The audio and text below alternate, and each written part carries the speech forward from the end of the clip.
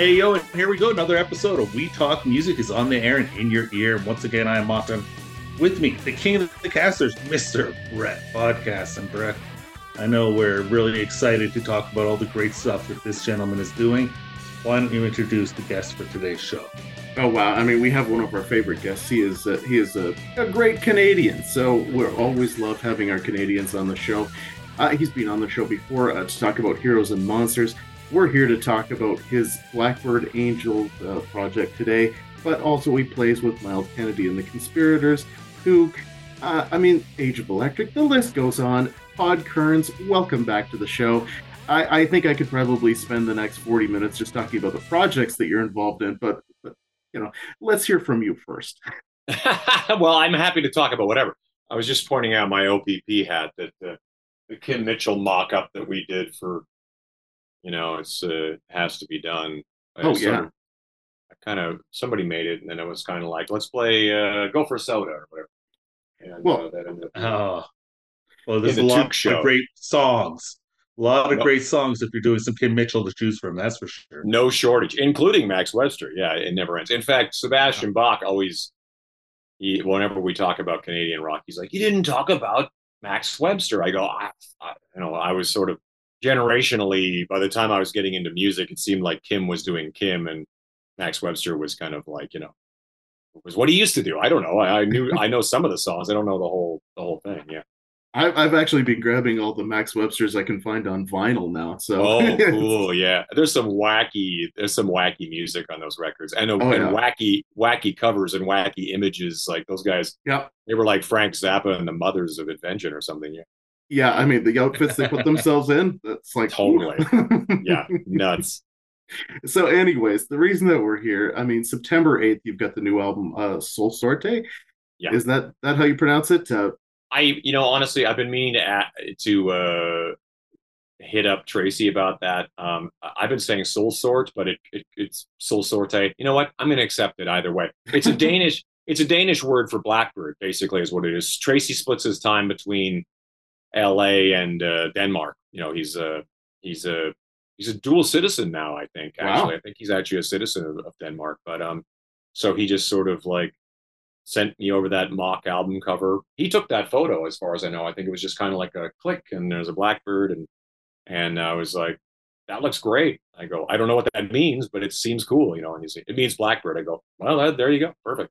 Yeah, it's Soot, actually, as somebody who was born in Denmark. What is it? Soot. Ah, it's the oot. Yes, of course. Yeah.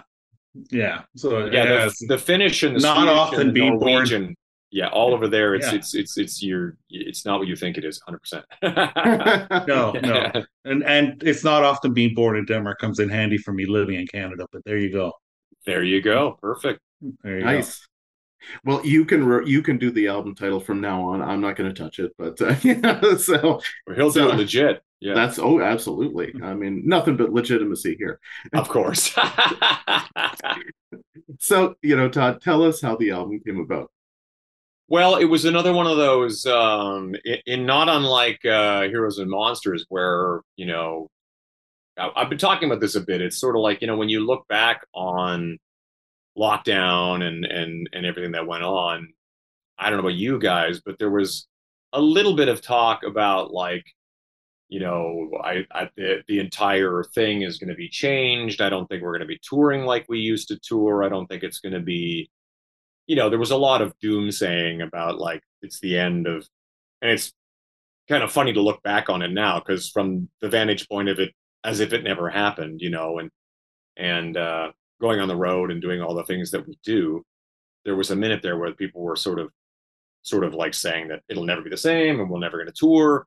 So to me, it was kind of like sitting at home, not doing too much, that it became kind of like the idea of writing songs with people and recording was like, that sounds like a blast. Let's do that, And Tracy's one of those guys that, I've always been a great admirer of everything he's done. I played his songs in cover bands when I was young, and when he would come and jam with us, the Sin City Sinners was a band I had here in Vegas, and we jammed all the time.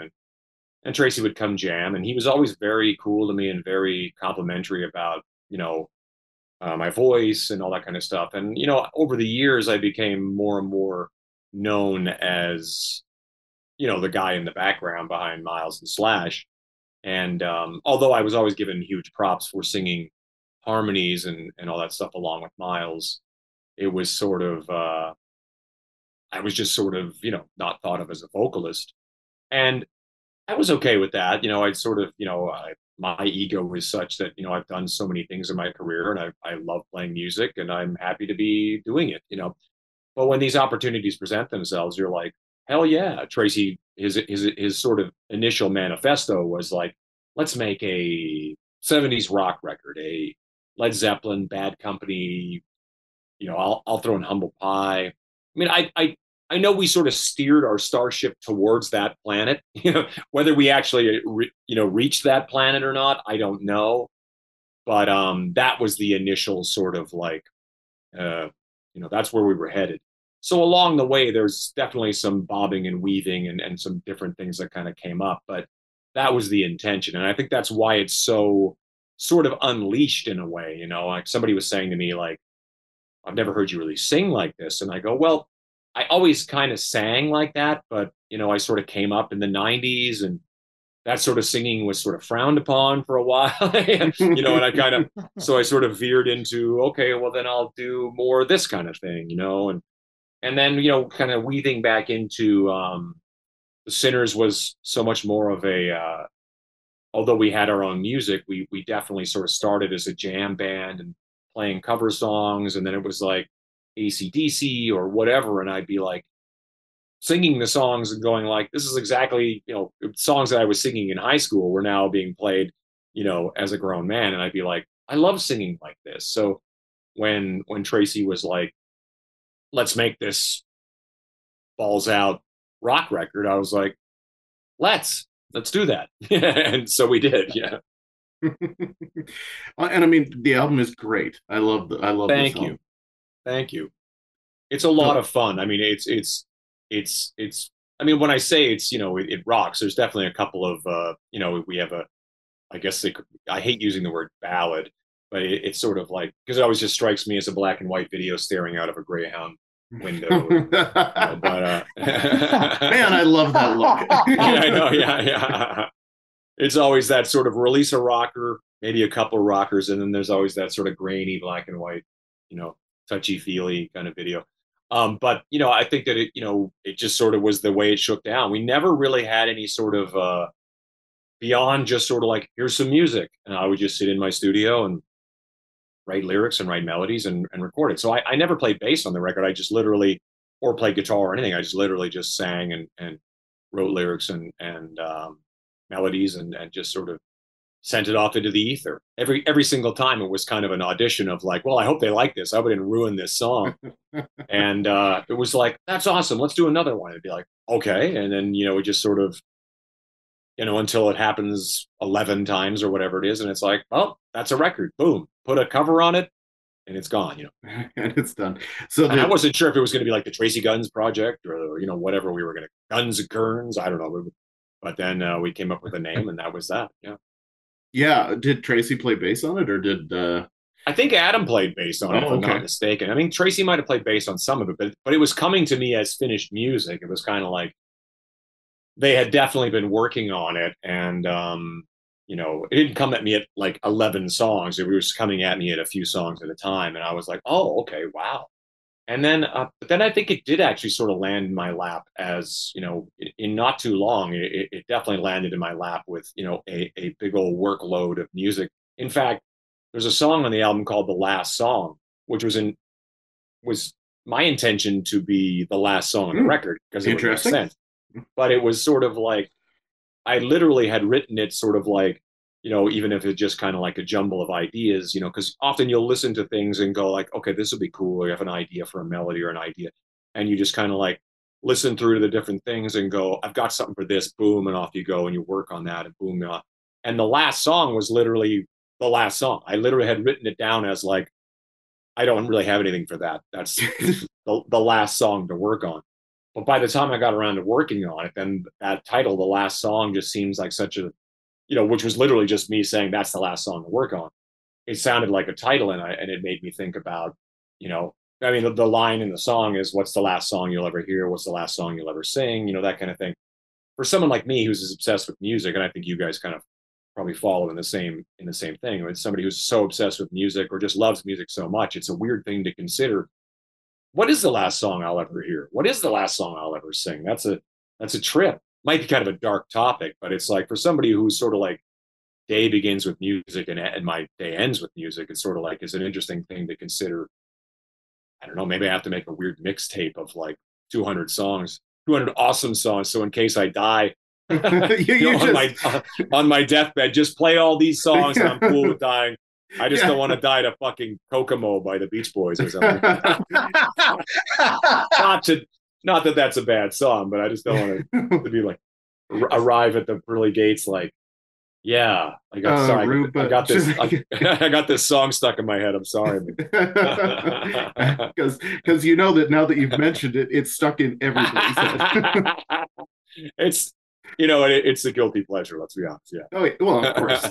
Yeah, and that is such an interesting question because it's just like, do I get to choose or is it just like what's there? Because yes, if you just died and the radio was playing and it was just some top 40 thing and you're like, oh no, really? That's it? Wake me up before you go, whatever it is. Yeah. No, it's a fascinating thing because a friend of mine was telling me about how his daughter was born to Orinoco Flow by Enya, and I go, what? You were playing music when your kid was born? Goes, yeah, yeah.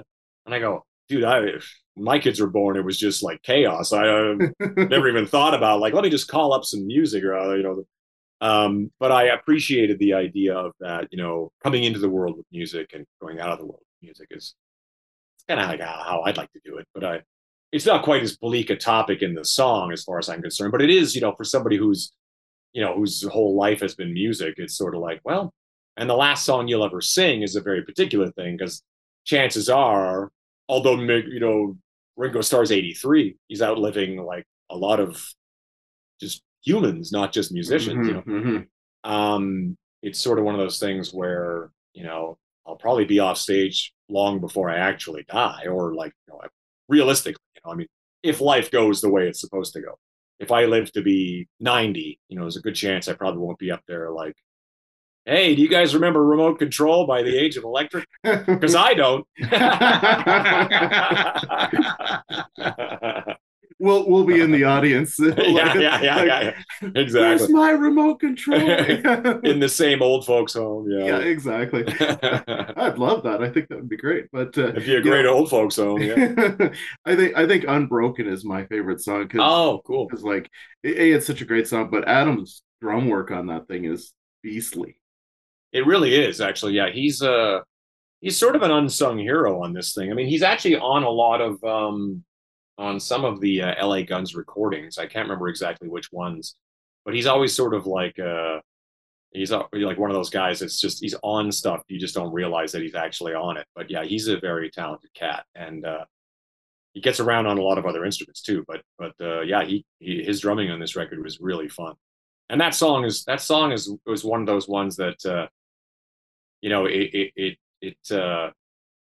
it was hard to pick singles on this record. It really was, because when they came at us and said, "Shut up, I love you," it was sort of like, yeah, that seems like something that people would scream in a club or at a concert, and I go, yeah, okay. So sometimes you need those objective people to kind of go like, we think this, and you go, okay, let's do that. But things like Unbroken, I felt really strongly about, and it's up there with a lot of the other ones where when I talk about like our True North was sort of like Led Zeppelin or Humble Pie or whatever. It was kind of like when I think of Unbroken, I go, I don't know that we landed in that territory on that song, but I think there's elements of it, but definitely it has some other modern-esque sort of, I guess would be I don't know if that's the right term either. Somebody once said to me, this one thing kind of reminds me of LA Guns, and I go, well, that's a reach. I go, there's a good chance that some of that trickled in as well. Yeah. What's it like working with Tracy? I mean, he's so talented in so many ways in that regard. So like, But I mean, then again, you worked with Slash, so it's Yeah. like Well, what is it's different because in the Slash band, creatively, although I'm always there and I've, thrown ideas around here and there, a lot of the chemistry itself is Slash's riffs, Miles's lyrics. You know what I mean?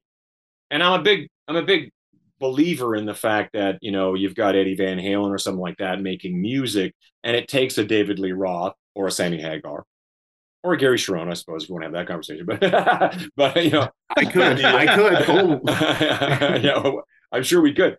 But the fact that you know someone like Dave took that and went dance the night away or running with the devil or whatever and basically turns it into a song. And that's kind of the beauty of that. But with Miles and Slash having their thing, it's sort of like when I step into a world with Tracy, it's kind of like the music is just simply presented to me.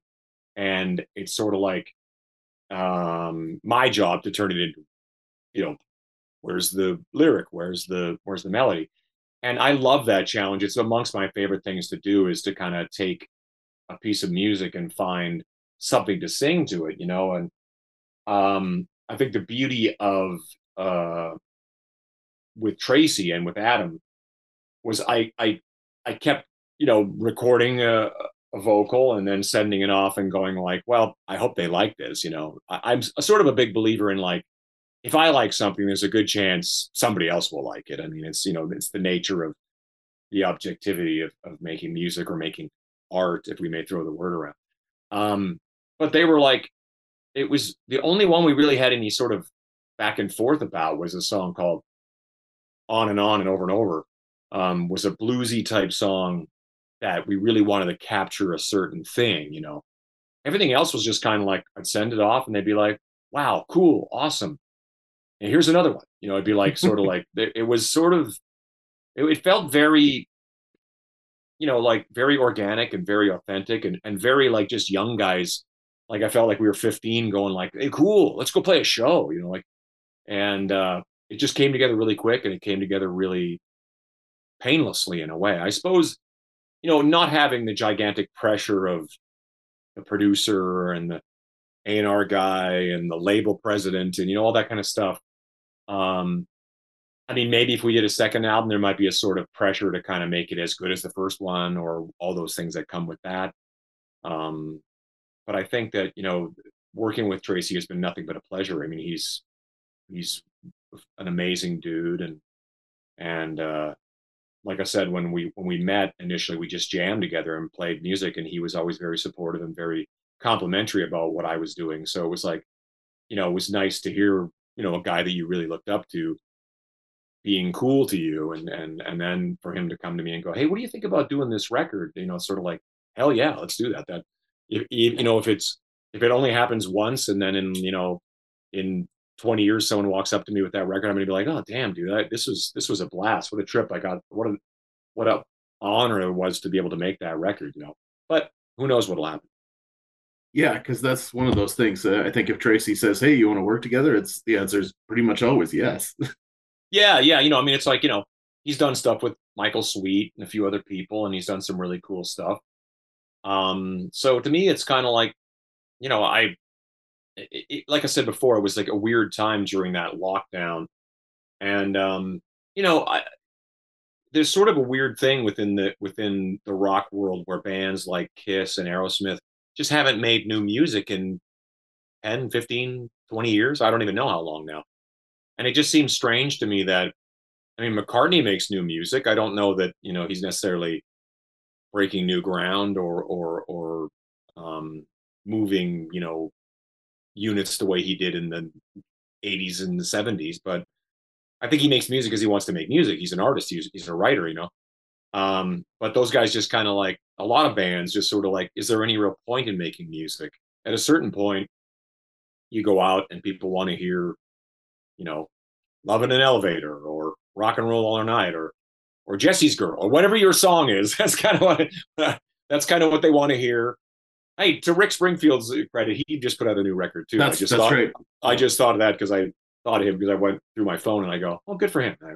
But it's one of those things where, as an artist is always that weird term, but I always kind of feel like, um, I love making music, but I think that it's easy to fall into that slump of like, if you don't have motivation to do so, you just won't, because it's sort of like, it's easier just to go fly out to Michigan and play at the casino and do the hits and then go home or whatever it is, than it is to kind of, because it's, I've talked to the guys in Kiss about it. It's like, do we want to, go through the whole process of the, writing the songs, re- going through the process of recording the music, packaging it, putting it out there, and having it be disappointing because it doesn't sell. Uh, Not only does it not sell what it did, but it's kind of one of those things where it's sort of almost a pointless venture in that it barely pays for itself, and depending on how you've done it, you know what I mean. Um, but that's not why guys like McCartney or or I guess Rick Springfield, why they why they make new music. It's kind of like they're making new music because they like making music, and that's kind of what I feel. It really kind of awakened that in me. Took, um, Heroes and Monsters, Blackbird Angels, all of these things, sort of really kind of rattled my cage as far as like, hey, this is what I do. Like, I want to do this. I want to be able to kind of say like, uh, at the end of my life when they go like, this is Todd Kerns' career, and it's just going to be this bizarre like, you know, cavalcade of everything from a weird acoustic record that he made in his house to noisy screaming at the top of his lungs music. And I'm like, good. I want it to be all over the map, and I want it to be diverse, and I want it to be interesting. I mean, I think that's so. I'm very grateful that someone like Tracy would come to me and go like, let's make a record, and we did. Well, and that's one of my favorite things about you is the diversity, because I mean, I know we talked about this last interview, is just how long we've known your career.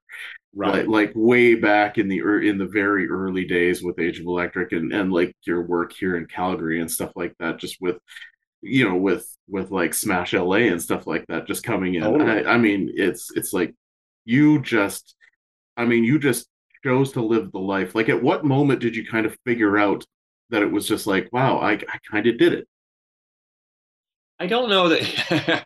Well, it's always that kind of feeling like a little bit of imposter syndrome. Like you're waiting for at any moment for someone to tap you on the shoulder, go like, we figured you out.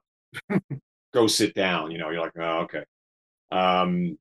It's a funny thing because at 14, 15 years old, I was playing in a high school band, and we would go off and play high school dances in Saskatchewan because they had live bands back then. I assume they're DJs now. I don't know. Um, and it was, I just, even then I was like, most of my friends were bagging groceries or, you know, shoveling walks or whatever for their jobs, or pumping gas or whatever. And I was playing music on weekends, and, wasn't getting rich, but I had money in my pocket. And um, as soon as I was out of high school, those guys just started going and playing bars and doing that circuit. You know what I mean? And and I was in heaven. Like I don't remember. I remember we were like borderline poor, but they put us up in hotels, and we figured out a way to feed ourselves, and guys would drop off. One guy would go back to school, and another guy would fall in love and get married, and Jody quit, and or however it goes. Jody quit, Jimmy got married. Jimmy got Yeah, married, exactly. and that sort of thing. And then I'd always be kind of like, at the time I was like, are they crazy? They're gonna go like, and it sort of felt like, there's this weird black and white civilian life to me. Um, objectively now I go, when guys drop off, and I've seen so many guys really talented, way more talented than me, drop off because of all those reasons. And I go, I get it. I totally get it, because it's not for everybody. It's like, come on this pirate ship, and we're gonna go raid and just kind of live this bizarre life, and we might sleep, we might not. The whole thing is just this and it's very much like that. The van broke down and on the Trans Canada Highway at 40 below, and you're like everybody's like huddled under a blanket together praying that they're not going to die. Free cell phones, so you don't know what to do. Um, but we survived and we made it. A lot of people would be, when I think about it now, the idea of like, hey, that thing we've been doing, jamming in the garage, coming up with songs. Well, a friend of mine has a place we can play 300 miles away. So let's borrow my mom's van and we're not sure if it'll make it, but go over, it's like there's somebody in that equation that'll go, that's crazy. I'm not doing that. It's like, or like my dad owns a business that I'm already set up to have a career in, or I want to go get an education, or whatever it is. And it's like, but I was always wired just sort of like, I just love doing this, and I just kept doing it. So when Age of Electric at the time started doing that circuit into Calgary and all that kind of stuff, that was, as far as I was concerned, we'd made it long before that. We were playing music for a living. We were doing it. People would come and see us do it, and then you sort of creep up these levels into like recording, and a label is involved now and all that kind of stuff. And then but inevitably that lifestyle comes with a lot of like you know you get dropped from that label, or the 90s changed a lot of people's careers. And then but I've been around in a bizarre sense to see the 90s change the music industry completely, and then the downloading change it in a completely more detrimental way. So by the time we were doing Static and Stereo or something like that, um it became like really crazy when it was like, well, there's this club is full and everybody knows our songs, but we're not selling any records. Why is that? And it's like, oh yeah, because no one's buying records anymore. And you're like, okay. And no one figured that out in enough time before that shift had happened. And it is like it is now. So now, although Tracy and I get to make records where, um, you know, because something like what you guys are doing now would not, it's almost kind of like the idea of having a television show or having a radio show, but you get to do this outside of that thing. So we get to make records outside of A&R guys, and there are label people involved, but we get to just make music, and you guys get to make content, and it's opened up this whole new world where you know you any one of us could stumble onto something and go on and just go and get rich doing it. The reality is most of us do it because we love doing it, and we love the music, and we love all the stuff about it. So for those of us that sort of always had that, you know regardless of everything else, it was like we just love music, we just love doing this, and we're going to figure out a way to make this work. um, I think I've managed to weather a lot of those storms and still be here and still be doing this, um, because of that. Fundamentally is that I just love doing this. It's sort of like whether it was playing at the Live Wire and McLeod Trail, or playing in like we Tel Aviv. We've done some crazy shit. Moscow. I've done some crazy shit in my life, and it all fundamentally is the same thing. You're playing music, you get to do this, and every at the end of every day you kind of feel like, wow, we pulled it off again. No one's figured us out. you know It's so true though. I mean, I was I was on your Facebook and I was just looking through the different photographs of the different projects and the different people, and it just blows me away. It's like, wow, this is a guy who did it. And often I think the difference between a guy who did it and the guy who didn't was that they just decided to keep doing it.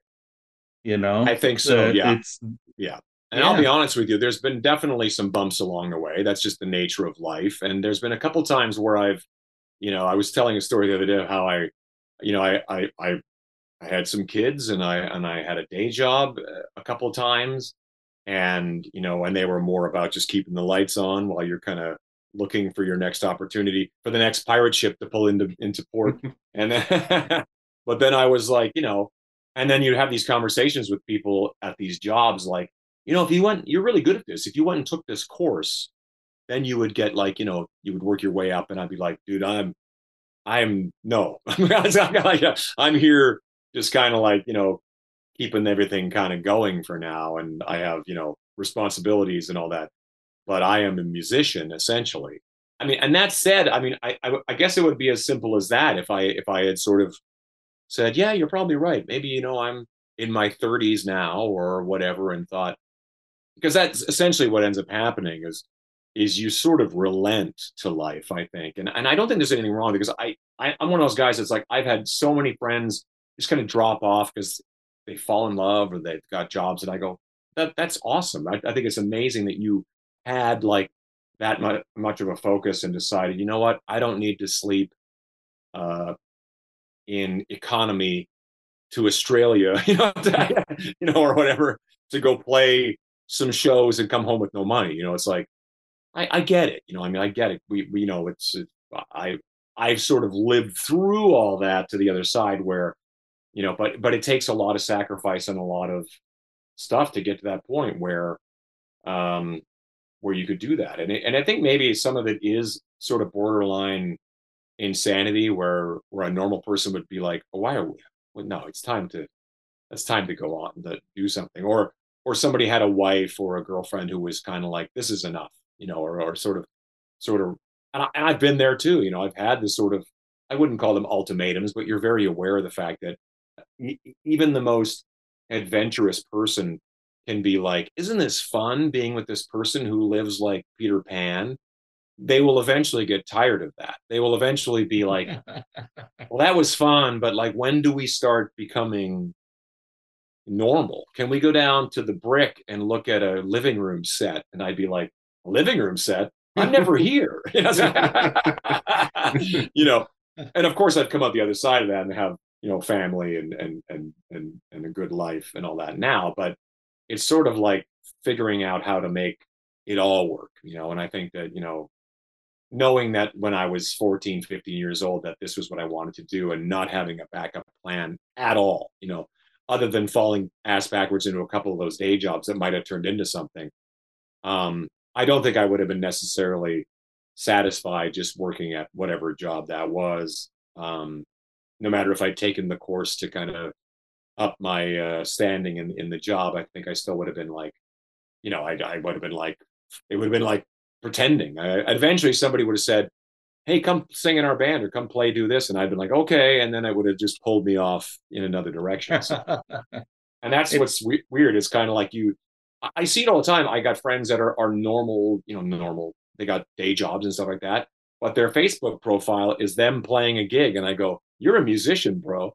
Yeah, you might be like a construction guy or whatever, but you're a musician, and I love that. I love that, or they'll show, or some of the guy's profile picture will be him playing hockey. And you go, that's how he sees himself. That's what he wants to be. And I go, it just turns out that I just never had that moment of clarity or not enough clarity or enough maturity to kind of go like, yeah, it's time to go do something else, or whatever. I think it's a lot of that comes down to being able to play bass and sing and play guitar and do a bunch of things that if one thing went away, it was kind of like I could go do that. Or it's kind of like having 3 jobs or 3, potential jobs, so that when the bass player guy's not working, that's okay because the guitar player guy's working. And when he's not working, well, the singer guy's doing stuff or some variation thereof in all those different contexts. It reminds me somehow of a pair of movies, just hearing you talk about this. One, Anvil, the story of Anvil, I mean, Absolutely. they're bigger today than they've ever been. And it's because they just, quitting was just never an option. No, Or Cool Hand Luke, who could, if he could have just fit into society, he would have been fine, but he couldn't, and he no, could not be himself. no. And it ends tragically for him because of it, but it couldn't be any other way because he just can't conform and he just won't. Well, And I think there's, you yeah, are ultimately, your nature is who you are. exactly. And I think that that's a big part of it, especially with something like Anvil. I think there's a real thing about if you just stick around long enough, you become a legend. It's kind of like, it's like, I always think all the Ramones, the original Ramones, are dead. And I think to myself as I'm walking down the street looking at, like, during the course of a day, I'll see multiple Ramones t-shirts. And I go, if these guys, because they lived, they, you would go like, I'll go see them next time. They're always around. They're always Uh-huh. playing. and they were just constantly touring. They lived in a van. They did their thing, and if they had stuck around and long enough to be able to cash in on that reunion tour, they would have been gigantic. Like they would have been playing the hockey arenas that they never could have played back in the day. And but there is something to be said about the fact that Lemmy, um, you know, or somebody like Lemmy, it just sort of seemed like one day everybody woke up and went like, Lemmy's a god, and you'd be like, Lemmy has been around this entire time. He's another one of those guys who's coming to town, and you're like, yeah, he was here last year. It's like it's the Motorhead became legends just by the sheer act of still being around. And I think that that's true. Especially for the bands that stick to their guns. It's one thing to have been gigantic and then to have sort of fallen a bit, I suppose. But um, obviously, the Aerosmiths and the Kiss and all that kind of stuff, the longevity of those groups, um, you know, Stones, that's a no brainer. It's kind of like, but sometimes there's something to be said about those bands that have hung around. And Anvil's one of them. The bands that have been, they've been around for as long as we can remember, and they will remain around until Rob or Lips can't do it anymore. You know what I mean? And I think that that's sort of where I'm at in my life, where it's just kind of like, you know, was speaking of like, Ringo Starr and all that, you're like, I'll be, I guess like if I keep doing this for the next 30, 40 years, then it's sort of like, that'll be interesting. But it sort of puts it in a different perspective where it's kind of like, in 20, 30 years from now. And it's like, oh, those guys are playing down at the Deerfoot again. Yes, yeah. But why wouldn't we be really like, it's like going to see Loverboy, and I'm like, I'm looking up at them as the first concert I ever saw was Loverboy, and I look up at them and they're older, and it's kind of like, it's just so awesome that they're still doing it. I mean, and I don't know how much longer they'll do it. I mean, Paul's 70 something, and I don't know. It's at some point they'll start checking out because they'll want to be on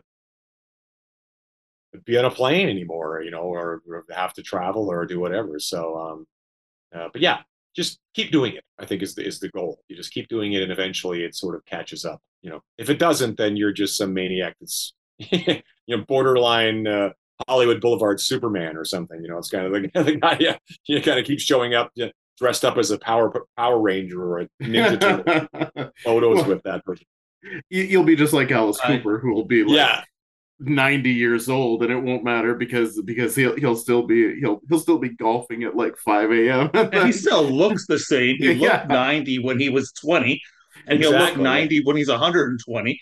yeah. You And know, he's still making music too, which I think is exciting. I think that that's the yeah, other thing he is. is Yeah, whatever it is about music definitely motivates Alice. I mean, he's like one of those guys that's and he had his ups and downs too. There, he could have been spit out the bottom of the industry and been kind of quietly playing smaller casino gigs or something like that. But no, he's stuck to it, and he's managed to maintain a great profile.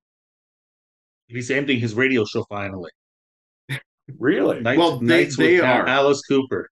they They they are ending sold it. they Yeah, sold it, so 19 and a half yeah. years, and then no more Nights with Alice Cooper. Wow, Nice for wow, them. I had no idea. That's Yeah. almost 20 years. That's Yeah. crazy. I mean, I don't, Yeah. I Good for don't, him. I don't, I don't, I don't know what he's gonna do. I mean, it's just, it feels like he'll need to find something else to fill the void because he's a 24 hours a day liver. I think, He really is. It's quite staggering, actually. Like from what I understand about him, is it's like you said, he's up in the morning playing golf, like bright and early, and he's just sort of on all day, and kind of he's just kind of wired like that. I think it's some people are just wired differently than somebody. I mean, it's kind of like looking at my dad and then looking at Mick Jagger and or Paul McCartney. Like it's not the same thing. It's kind of like that's guys like Mick or Paul or any of those guys. It's kind of like that's what they do. That's who they are. And it's sort of like if I don't take care of myself and I don't, then I can't go do that thing that I love to do. So kind of have Well, to, yeah. Well, yeah, there's also the quote from the Joker, who's I think he said something along the lines of "You either die the hero, or eventually everyone becomes the villain." Yeah, So yeah, totally. That's such a You heavy know, line, isn't it? Yeah, it's totally true. Yeah, yeah. Well, hero yeah, or villain, I guess Alice sort of lives in both worlds, doesn't he? yeah, he That's really right. does. He really does. Yeah. But yeah, like yeah, Yeah. because just on that, like I mean, I think of Frank Sinatra, who's just like personal idol of mine, and I mean, like I mean, that man would go and shoot a movie in the day, get on his plane, fly to Vegas, shoot, or like sing with Sammy and Dean and stuff like that, get back on the plane and be ready to shoot again the next day, and it's just like, ah, that's a life, right? Man, I just got exhausted hearing that story. It's Yeah, kind of like it's guys like that again who are wired completely differently than the rest of us. I think that it explains a lot about like how guys like that really made the impact that they made because he was in it. He was living it like 24/7. He was not phoning it in any capacity ever. Yeah, it's fascinating. I know. Somehow I'm thinking of Rick. I'm thinking somehow of Ric Flair and the fact that he would drink until 4 in the morning and be up at 8 working out, and then go and wrestle for an hour and then go drink till 4 in the morning, and did it 320 days a year for like 30 years. And I you're know, I know. like, But how many but it is who he is. He's how true to many himself. dropped like flies in his wake, trying to keep up with that. It's very Oh yeah. specifically Frank and Rick and Keith Richards and guys like that who can Hmm. do that and still maintain. Even Ronnie, I know Ronnie Wood would always say like, he just could not keep up with Keith. Keith would go for days, days and still be doing it, and Ronnie would just fall apart. But those guys that we just all talked about are all wired. They're not normal people. They're not normal. And Rick's still alive to tell the tale too. It's like he shouldn't Yeah. be. He shouldn't be, but he is, and Yeah. he'll probably bury us all in a lot of ways. They'll have to do experiments on his body when he's gone to see what kind of like wiring was it that made him able to function at all. Like yeah, let Yeah. alone. I mean, I guess alcoholism would be would be one explanation. That just the ability to kind of like maintain a certain level of alcohol in your system for 365 days a year. God, sounds rough to me, but he's still going. Yeah, yeah. It's If you still can going. It's replace your incredible. if you can replace your blood with alcohol, then I think it's much easier to just keep cycling it through. Exactly. Why are you wasting all this? Man, we have gotten, by the way, way far away from the initial conversation on the new album. I'm just realizing how far we have gone off track. Well, we're It's into been fun though. we're into WWE now, so that's all other conversation. Yeah, exactly. Exactly. But Yeah. yeah, no, I think that that it's I think that what we're trying to kind of land on is the idea that some people are. I mean, wrestling is a perfectly good example. There are people who have long careers in wrestling, and there are people who come and go. And in music, it's like that, and in every form of entertainment, it's kind of like that because, and a lot of it's dictated by the individual. I think because um, the guys have ups and downs. I'm friends with Chris Jericho, and I'm always sort of very impressed with the fact that he's in his 50s and he's still doing this. It's kind of like while a lot of guys, his contemporaries, have sort of either come and gone or had unfortunate health issues or injuries or any of that kind of stuff, and all that stuff can play out in music as well, where it's like all it takes is well, or in sports, it could take a couple of bad, decisions, a couple of divorces, and and some bad investments, and you're like that guy was making how much money a year, and he's broke. You're like, my God, but it does take very specific individuals. I mean, we live in a different time. Like LeBron and Tom Brady and these guys are in their 40s and they're still performing at levels that Yeah. it's. I mean, they're probably having stem cells for breakfast along with Mick Jagger and everybody else. I don't know.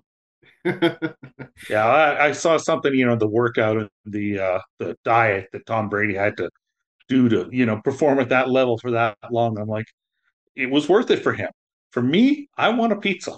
Yeah, yeah, yeah. But if they're paying you, whatever he's getting paid a year, you might consider like, okay, I can wait for the pizza till the off season, I guess. Yeah, yeah. It's like, okay, so let me get this straight. 20 years of living completely, within this structure, $20 million a year for most of that 20 years. Okay, sure. Yeah. Oh, I would have done it I for. still want a pizza. Yeah, exactly. And that's how you're wired. And that's how I'm wired. I can do certain like we do this show. I mean, so many people do podcasts now. I mean, we started this thing 13 years ago.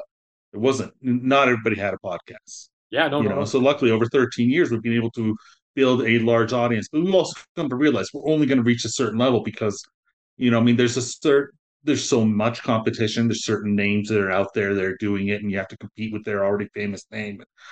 Right. But it comes down to, at the end of the day, music is like, it's family, friends, music. That's it. Totally. Like it's art, 100%. like, and this is how we can give back to it. Totally. And you know, And it's very appreciated. I it's mean, the love of it.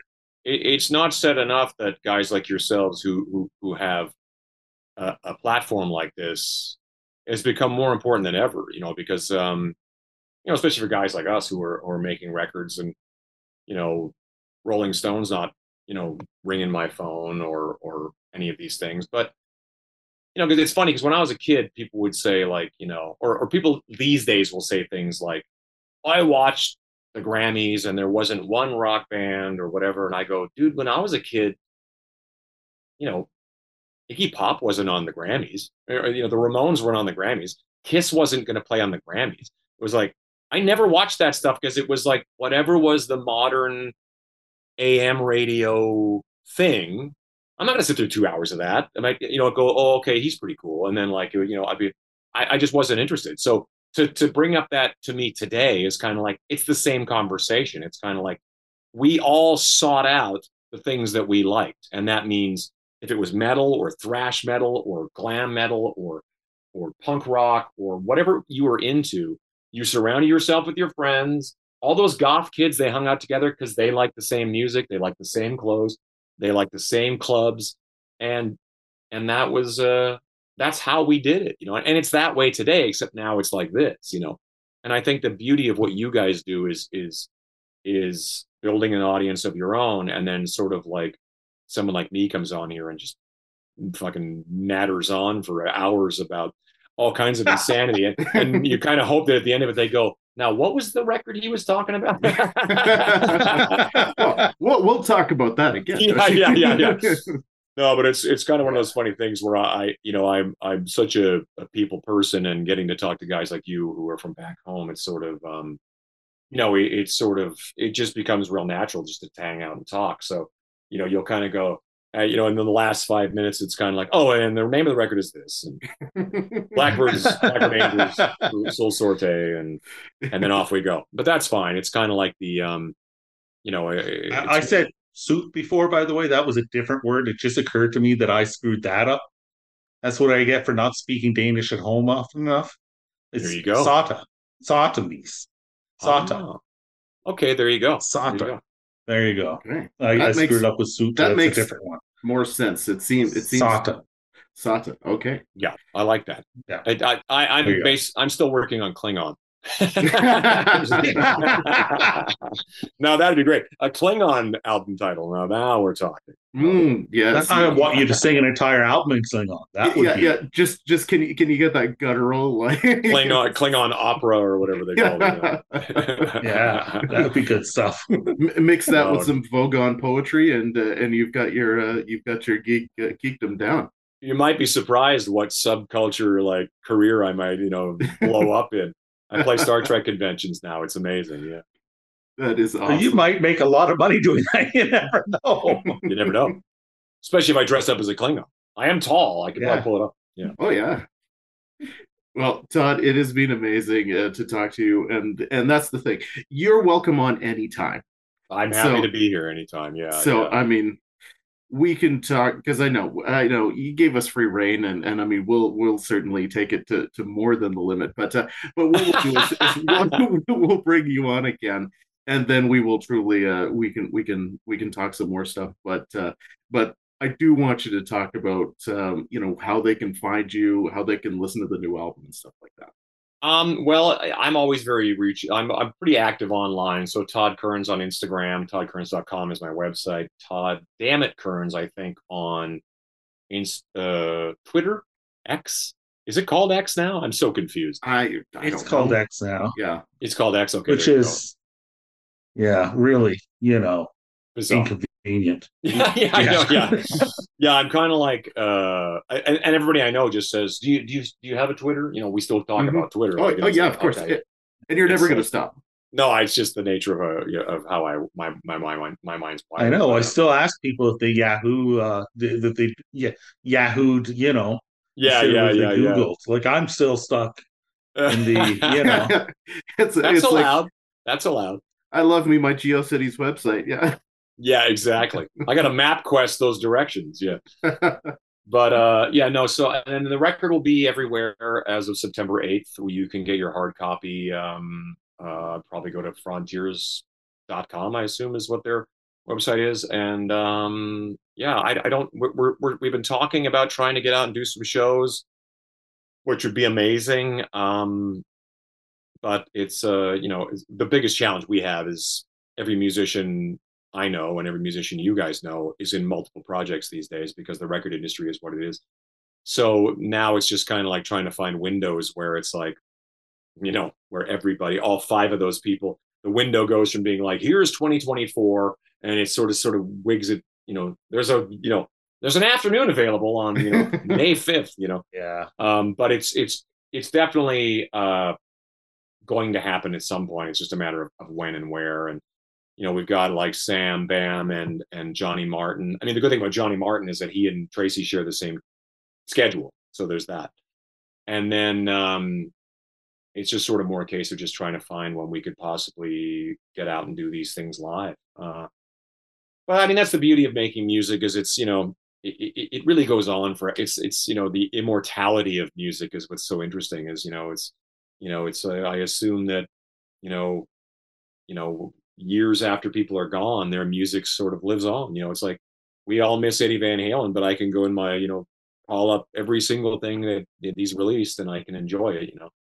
And I like to think that the whatever music it might pale in comparison to what Eddie Van Halen has done, but you know, the music that we've made hopefully will, carry on and find new audiences. Because it's always fascinating to me how, you know, these records find or the music that I've made in the past still is finding audiences all along the way. Because people who not everybody was there at, Frankie and Johnny's in 1991 or whatever. So it's kind of like they find this stuff way later and they'll be like, dude, people walk up to me and go, this is my favorite thing you've ever done. And I'll be like, wow, this was out before you were born, but okay, cool. Thank you.